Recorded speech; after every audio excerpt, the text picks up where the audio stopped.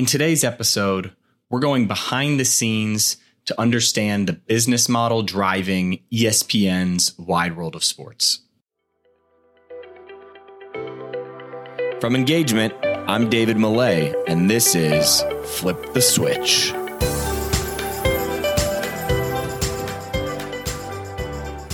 All right, welcome back to another episode of Flip the Switch, where we sit down with leaders in customer and employee experience to tease out the core principles that drive them and apply those insights to the world of sports and entertainment. One of the first episodes of the show that we did was with one of our senior partners at Engagement, Rick Jones. But I've held off on doing an episode with our other senior partner, Mike Millay. Yes, Mike is my dad. And yes, it's a little weird that I always call him Mike. But we work together, so what are you going to do? I'm not going to call him dad in the middle of a boardroom. We actually tried to record an episode together before we officially launched the podcast last year, and I just didn't like it. It felt inauthentic because I was asking questions I already knew the answers to. And that's what happens when you try to interview your dad, trying to distill his core business beliefs. I work with the guy every day. I know what those are. But with major pro sports starting to slowly come back, all eyes are suddenly on ESPN Wide World of Sports. And that's a topic Mike can talk about for days, and I can ask some real questions. MLS kicked off its first game on Wednesday, and NBA players are now in the bubble on Disney property. As ESPN Wide World of Sports is the epicenter of Major League pro sports in America right now, I know there are a lot of questions from our listeners and from the general public that we sought to answer here on this episode. Mike was the second executive hired at Wide World of Sports, and he was there for almost 20 years, the longest tenure of any executive in the complex's history. If you did not know, the MLS and NBA bubble is spread out across Walt Disney World Resort property.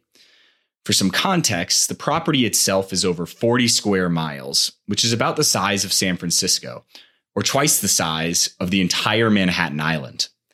On that property, you've got 4 theme parks, 2 water parks, almost 30 owned and operated resorts, multiple golf courses, one of the largest and most profitable outdoor shopping and entertainment districts in the world in Disney Springs, and tons more third-party operated businesses.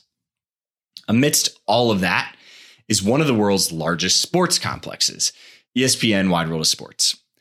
It's a 250-plus acre sports complex right smack dab in the middle of Walt Disney World property, including a 7,500-seat baseball stadium, a 5,000-seat multi-purpose arena, a smaller 70,000-square-foot arena, 12 full-size soccer fields, 4 multi-purpose fields, 4 professional baseball fields, 6 softball fields, a tennis complex, a track and field complex, a cross-country course, and more. It's huge in size, and it's huge in revenue. From a financial perspective, it was about $100 million net revenue business driver for Mickey. Mike will explain how all of that came to be.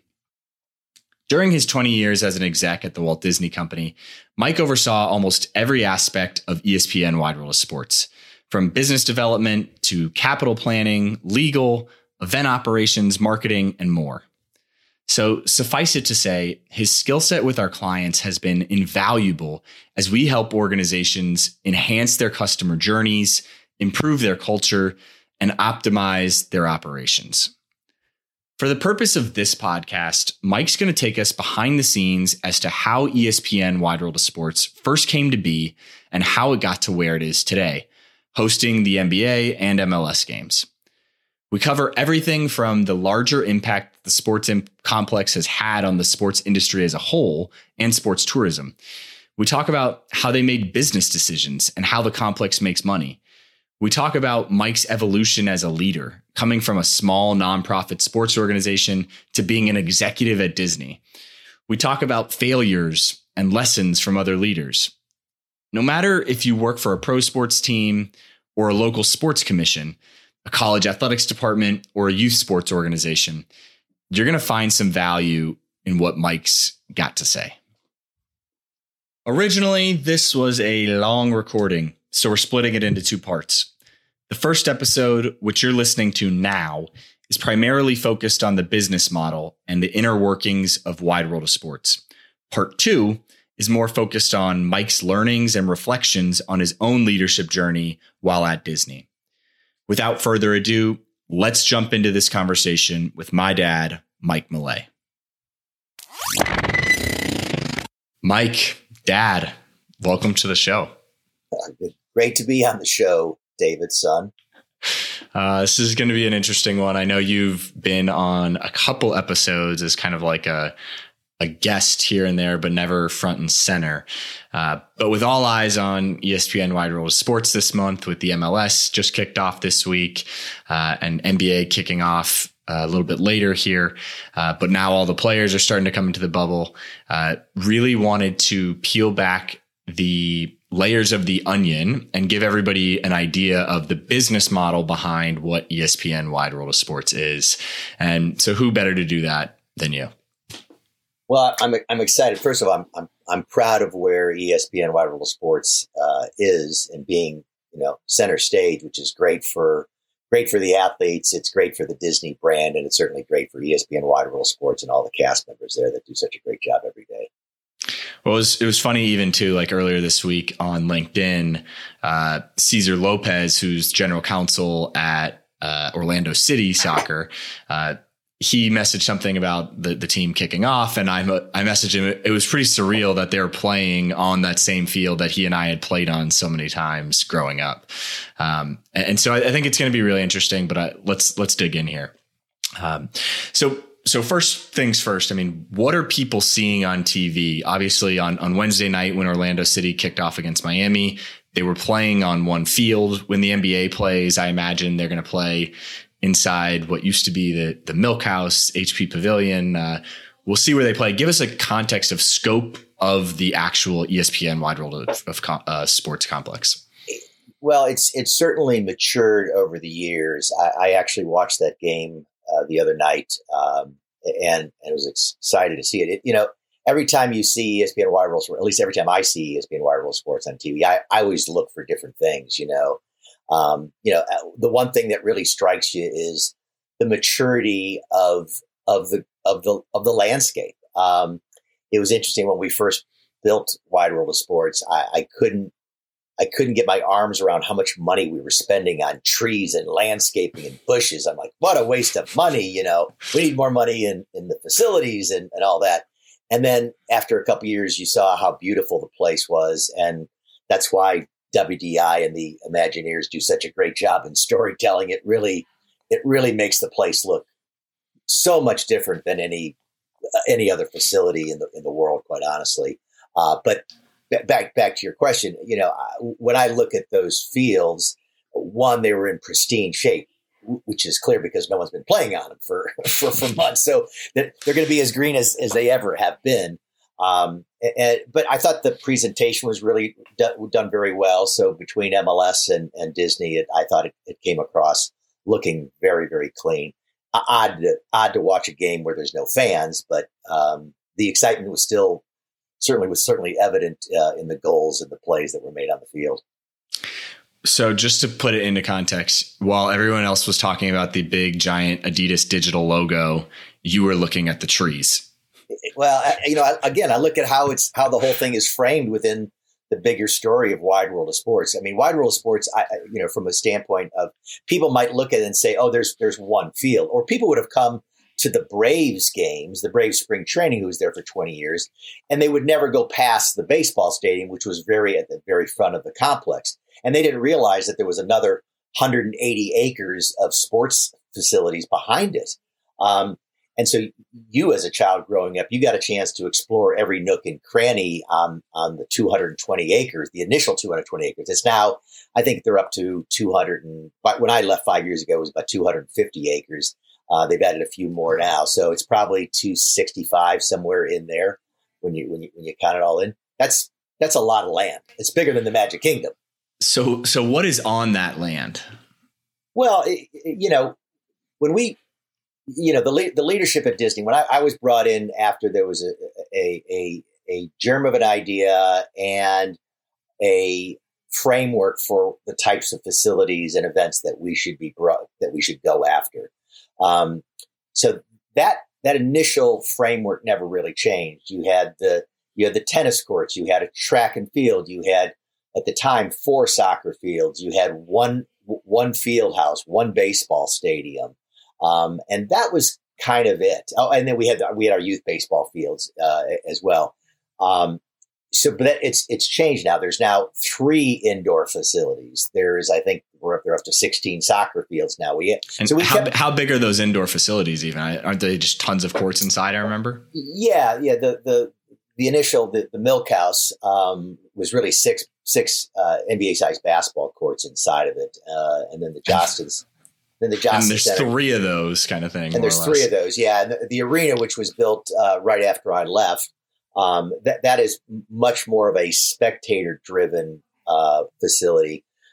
Again, the business model behind ESPN Wide World of Sports was to go after a target audience that was not coming to the Walt Disney World Resort on a normal basis. I mean, the thought behind that is in the early, when you're a young child, whether you're a boy or a girl, you come to Walt Disney World, you experience the magic of the Walt Disney World Resort. But at a certain age, let's call it 12, 13, and maybe younger now, where kids are not as enamored by the characters, if you will, and they don't come back to Walt Disney World till they're, a young person. Let's say they're in their 20s. Maybe they come back around, just after post-college. Maybe they're starting a young family of their own. So that's a big gap that we were not in the crosshairs of a person of that age. Actually, the competitors up the road, Universal Studios, all the iron rides that they kind of put their thumbprint on was really attracting those teenagers. So Wide World of Sports was a pure target play to go after people in their teens, and we use sports to drive that incremental audience to the Walt Disney World Resort. So that was really the business model behind it. And what we realized was that we became the most incremental sales channel for the Walt Disney World Resort, because all the research proved that those people would not have come to Walt Disney World if it was not for that sporting event. So that's for any of the marketers that are going to be listening here, finding incremental audiences at a cost-effective entry point was really, really important. And that's why the business model works so well. So that's what I was just about to say. It seems like you guys looked at it and you said, hey, let's really be customer-centric here, as we always talk about Disney is. Who are the customers that are missing and aren't spending as much money from us? And how can we create a service and a product that might attract that customer to now come spend money with Walt Disney World Parks and Resorts? And that product happened to be a gigantic, the world's largest at the time, right, sports complex. It still is. And it still is. And and we can provide different tournaments and whatnot for them to come and ultimately drive heads and beds, which is something I know that you guys talked a lot about. Can you explain the concept kind of between heads and beds? And I think that kind of leads us into my next thing is like, what do you think the impact has been of Wide World of Sports on the larger sports industry, especially sports tourism? Well, again, the Walt Disney World Resort, let's not kid ourselves. Its anchor business is get people to come down, visit our parks, and stay in our hotels. The second group is visit our parks, stay in a neighbor's hotel, right? And so anything that you can do to get people to get to your parks and spend the money to get into the parks, spend it on merchandise, spend it on food and beverage, that's really drivers. So the sales channels, every sales channel, whether it was the convention business, which says, how do I get convention delegates to come to Walt Disney World and go to our parks and spend food and beverage at our parks?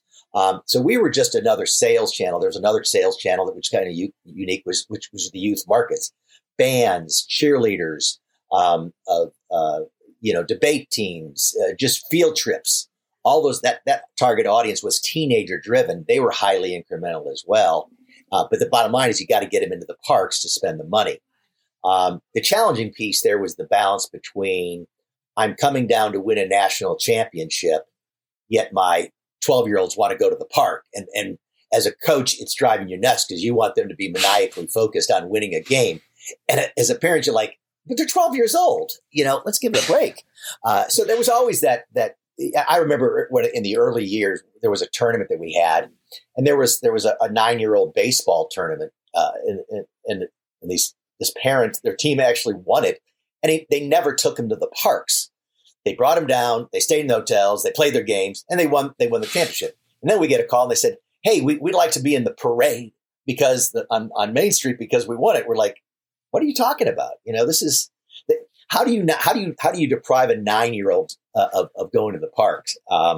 But parents today are a little more zealot about their kids winning and getting a scholarship, even though 98% of them are never going to go to college and get a college scholarship. But that's another story. Well, it's interesting too. I kind of want to get into this before we get into some more of the deeper lessons. But this past fall, our friends at League Apps up in New York put on a great youth sports conference. Really one of the first ones that I've been to that was kind of cross functional, if that makes sense. But we talked with a lot of people there that are working and running their own versions of sports complex in different parts of the U.S. How do you feel like ESPN Wide World of Sports has impacted sports tourism as a whole, for positive or negative? Well, without question, ESPN Wide World of Sports, at the time, Disney's Wide World of Sports, we rebranded years later. But without question, it really validated the entire sports tourism space. So sports tourism in its from its broadest sense is really what is the economic impact that a sports event has in a marketplace, right? Everyone quickly goes to Super Bowls and Final Fours and other things like that. But I would tell you that the actual economic impact on youth events in most cases is much larger than it is for a lot of these premium events. Take those exceptions that I just mentioned, because those are outliers. But for a lot of NCAA championship events, these youth events drive significant more economic impact to a community. And that's why these cities all across the country have doubled down. When 9/11 happened, no one traveled. No business travelers weren't anywhere. People weren't going on vacations. They didn't feel safe. But what went up was sports tourism. So what that said is, listen, I may not go on a vacation, but I'm not going to miss Billy or Susie's national championship game. We're going. And so our numbers had double-digit growth right after 9/11. And that woke up every municipality in America that had destination management organizations focused on traditional business. And they said, the sports seems to be pretty insulated by it all. Now, honestly, pandemic has had a much bigger impact than anything that we're currently in. But yeah, listen, Wide World of Sports, we set the standard. We validated that if Disney was going to get into it and make money off it, then why wouldn't everybody else? And that's where municipalities have. So sports commissions, the volume of sports commissions grew, the number of facilities built in municipalities have grown, and it spawned an entire youth sports industry, which again has some negative effects that we can talk about if you want. But there's a lot of great things that have happened. Beautiful. At its heyday, I mean, how many athletes are coming through there a year, just so people can get an idea of the scope of what you guys did at ESPN Wide World Sports? Yeah, it's kind of funny. I look at most Division I Power 5 schools, and they're somewhere in the 750 to 900 athletes. Maybe they hit 1,000 athletes. I think Stanford, that had 36 sports, was up to like 850 athletes, but typically more around 500. Yeah, and we would deal with about 375,000 unique athletes over the course of the year. Per year. And so we would do about 160 events a year, but the entire Braves spring training for us was one event. So people look at it differently, but the way we calculate it is that spring training was one event. We for 5 years, we had a AA baseball team there. That was one event. So that was, we had, 100 plus games that we did all the, but you counted it as one of 160 events. Yeah, because it's just that, first off, we're a Fortune 100 company, and it is about shareholder value. So you end up looking at everything from a business perspective through a financial lens. My finance partners were phenomenal partners, and they kept me honest. Salespeople always want to try to find a shortcut. our finance people would never let you do it. They held your feet to the fire. And after a while, you go, yeah, that really was a stupid idea. Thanks for pointing it out to me, though. Beautiful. We're going to get into that a little bit here. But let's start. We're talking about events. What was the first event you guys did? And talk to us about that launch. Yeah. So we launched in March of 97. I was brought in 94 to help kind of frame up, I figure out what should get built and what events we should host. And so we opened with, there were two really anchor businesses that validated that got the approval on the West Coast, and that was we locked down a spring training partner with a 20-year lease with the Atlanta Braves. So that was really kind of a big win. And then we got the AAU to relocate out of Indianapolis to Walt Disney World. In exchange, they would deliver, the original contract was 60 events a year. So that right there, it's kind of like, if you're going to build a mall, you better have a couple anchor tenants to drive the traffic. And that's what those were. But we opened it in March of 97 with the Braves playing their last game of that spring training against the Cincinnati Reds, which Deion Sanders had on there. And that was in itself was an interesting event. If you're for those people who have been around Walt Disney World or any of the Disney parks, when you open up a new park, it is all hands on deck. You've got everybody from everywhere involved in your business to try to make sure it gets launched in the best way possible. The one thing Disney does is we tend to not, take shortcuts. So we throw a lot of smart people at a lot of things, but a typical baseball game, think about game day staffing. I swear we had more Walt Disney World staff than we had fans. We had people everywhere just bumping into each other. They didn't really have a role to play on game day. Their job was really planning, but who doesn't want to be there for opening pitch? But there were executives everywhere. And it was fun. Those were the early days. Good friend who's up at Giant Stadium, Bill Squires. Bill was the GM of the complex at the time, and my former boss Reggie Williams, who was former Cincinnati Bengal, never missed a game in I think it was 13 years. Just a animal of a linebacker. He was never saw anybody more tenacious, both on the field or in the boardroom. I'm sure you saw a lot of great leaders there, and I do want to get into that. But first, something that you mentioned, when we opened a new park at Disney or a new hotel, we threw a lot of people came and helped out with that.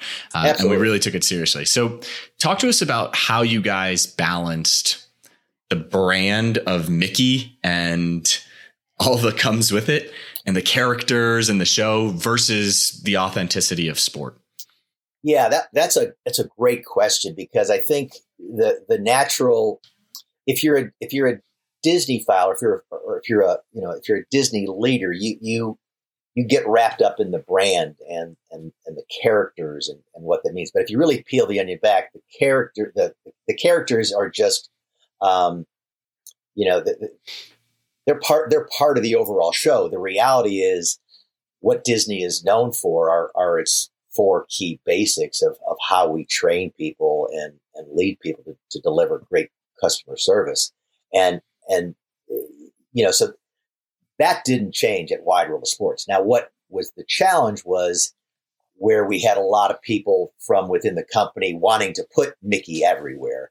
And to Reggie's credit, as a former NFL player, it was really all about the athlete experience, not really connecting with the Disney brand, except the Disney brand of great customer service and excellent facilities.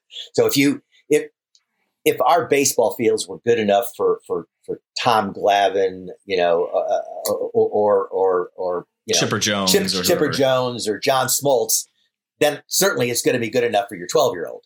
And that was really, those early events that we did were really early on were high profile, because I can't tell you how many times people say, well, that's going to be a Mickey Mouse event, which is really kind of a cut. So we had to overcome that brand of it's a Mickey Mouse event to no. We put on the best events that's on par with the Super Bowl or a Final Four, our attention to detail. And that's really where we leveraged the Disney quality and embedded that into the sports business. And for a lot of us that came from the sports background first, that was kind of an adjustment for us. We had to kind of not get on the bus, but really kind of understand really what great customer service meant and what great fields meant and what great, it's, again, not the people in sports. The levels of quality and standard expectations were far, far higher from safety perspective, question. From a show perspective, from a kindness and courtesy perspective, efficiency, all those things. Yeah. And you had to balance that with, a kid going down the field and a coach screaming at him to get up, like where's the kindness in that? And again, so let's talk about that for a second too, right? Like not to interrupt you, but I mean, that I know is one of the big things too, is like, how did you balance the happiest place on earth with most of the people coming to the complex? We're going to walk out losers. Well, again, credit to the early management team at ESPN Wide World Sports led by Reggie. We really said, this is where champions are made. But the reality is 98% of the people here are going to walk away losers. Right. And we had to sell that inside the company. They really left us alone after a while, right? They just said, okay, they're on this island over there. The fan experience, the guest experience is a little different. But we wanted to stay true to what sports really was. It was about, competing to be the best you can be. And we felt that if we gave them the best fields, the best courts possible, then we would let them perform at their best. And I think anybody that's ever, any youth player, anybody that's listening to here that ever brought a child down there to play or played themselves at these facilities, they would say that is as nice a facility as I ever played with. So the other thing we thought about is that the majority of people are never going to play in the Final Four of the Super Bowl. So this might be the pinnacle of their athletic career, is playing at ESPN Wide World Sports. So let's deliver like it is their Super Bowl, their Final Four, not about us. So on that note, right, I look at MLS games being played there, NBA games being played there. And I would imagine many of the kids that have played there or aspire to play there are probably looking at it the same way I was, of like, man, that's the same field the MLS guys are playing on. Speculate as to some of the value or some of the behind the scenes conversation that happened to bringing MLS and NBA to Wide World of Sports, because to your point, it's not the typical model of, it's not driving heads and beds. But right. How do you think, talk to us about what you think some of those conversations might've been. Well, I think it was, again, I would have loved to have been a fly on the wall, but I can imagine kind of what was going on there. The reality is, I think the doubt from a Disney leadership standpoint, they know that that Walt Disney World would not be opened up at this time, right? So I think some early conversations was says, shoot, I'm not sure if we're going to be open. So if we can create a win-win here where there's going to be some exchange of money between the leagues and the Walt Disney World Resort, because they are staying in the hotel, so they are going to pay for that. They are going to pay for the food. At the same time, get the eyes of the world, not necessarily on ESPN Wide World Sports, although the eyes clearly are on ESPN Wide World Sports, but more of the Walt Disney World Resort. So I would venture to say that over time, you'll see more and more branded commercials in there so that I'm sure there was an exchange of airtime and playtime in terms of telling the story behind where Walt Disney World is heading. So I think it was, I'm not saying it was a simple business decision, but if you look at what's going on across the country now, youth sports is just now barely opening up and not in every market. So youth travel is not even happening right now. So I think it was probably a pretty smart decision. That not that they could have forecasted that the rest of the country wouldn't be open, but it was probably a pretty safe bet. Got it. Well, let's go back to something you touched on and we said we wanted to come back to, which is really, talking about this balance between Disney culture and typical sports culture. We touched on it a little bit, but how did y'all balance that from an employee experience? We talked about it from a fan perspective, and you got to, hey, let's raise the external qualities.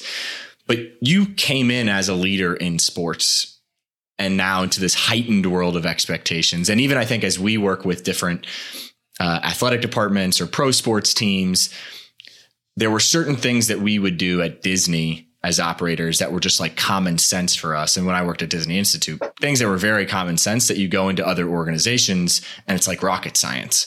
How did you guys adjust and how did you balance that employee culture, I guess, difference between Disney brand and sports culture? We had a real good balance of people who came from the sports background who you had to bring in a soccer guy who had soccer relationships. Those soccer relationships didn't exist with somebody who was working at the Grand Floridian, right? So we had to bring in the outside bit, and that was really my team. So I went out and got people who really were best in class in their areas. At the same time, we balanced it with a lot of people within Walt Disney World who were operators or marketers or food and beverage people who brought with them the DNA of traditional Walt Disney World.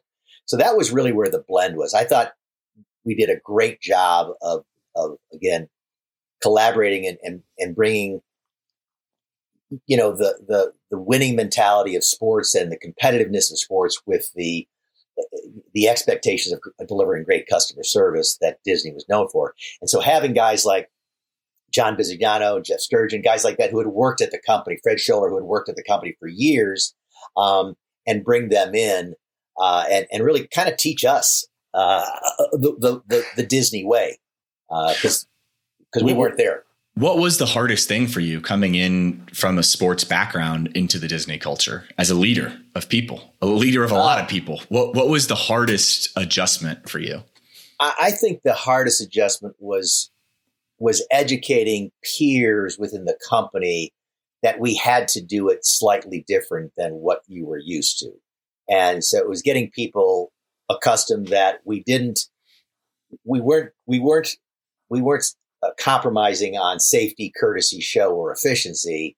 But we had to do it differently than you do it over at the Grand Floridian or over at the Magic Kingdom. It's a different guest. It's much more about participation on the field than strolling and looking at, or getting on a ride or going to a show in our parks. Much more participatory.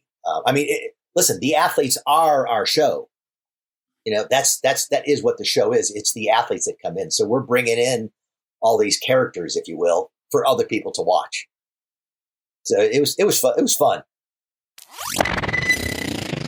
Hey guys, before you head out, just wanted to say thank you so much for listening to the show. If you enjoyed it, head over to iTunes to subscribe, rate, and leave a review. That helps more of your peers find the show as they search for ways to get better in their own roles. But this podcast is just a small part of what we do at Engagement. In our normal day in the office, we're crazy focused on helping athletic departments and sports and entertainment companies generate more revenue by becoming more customer-centric. To see how we might be able to help your organization, visit engagementpartners.com to learn more. Download a free guide, check out our blogs and case studies, or schedule a call with us if you want to see how we can help with your particular objectives. Our goal is to help you create deeper connections with fans and generate more revenue. So when you're with us, hopefully you find a nugget or two that helps your cause.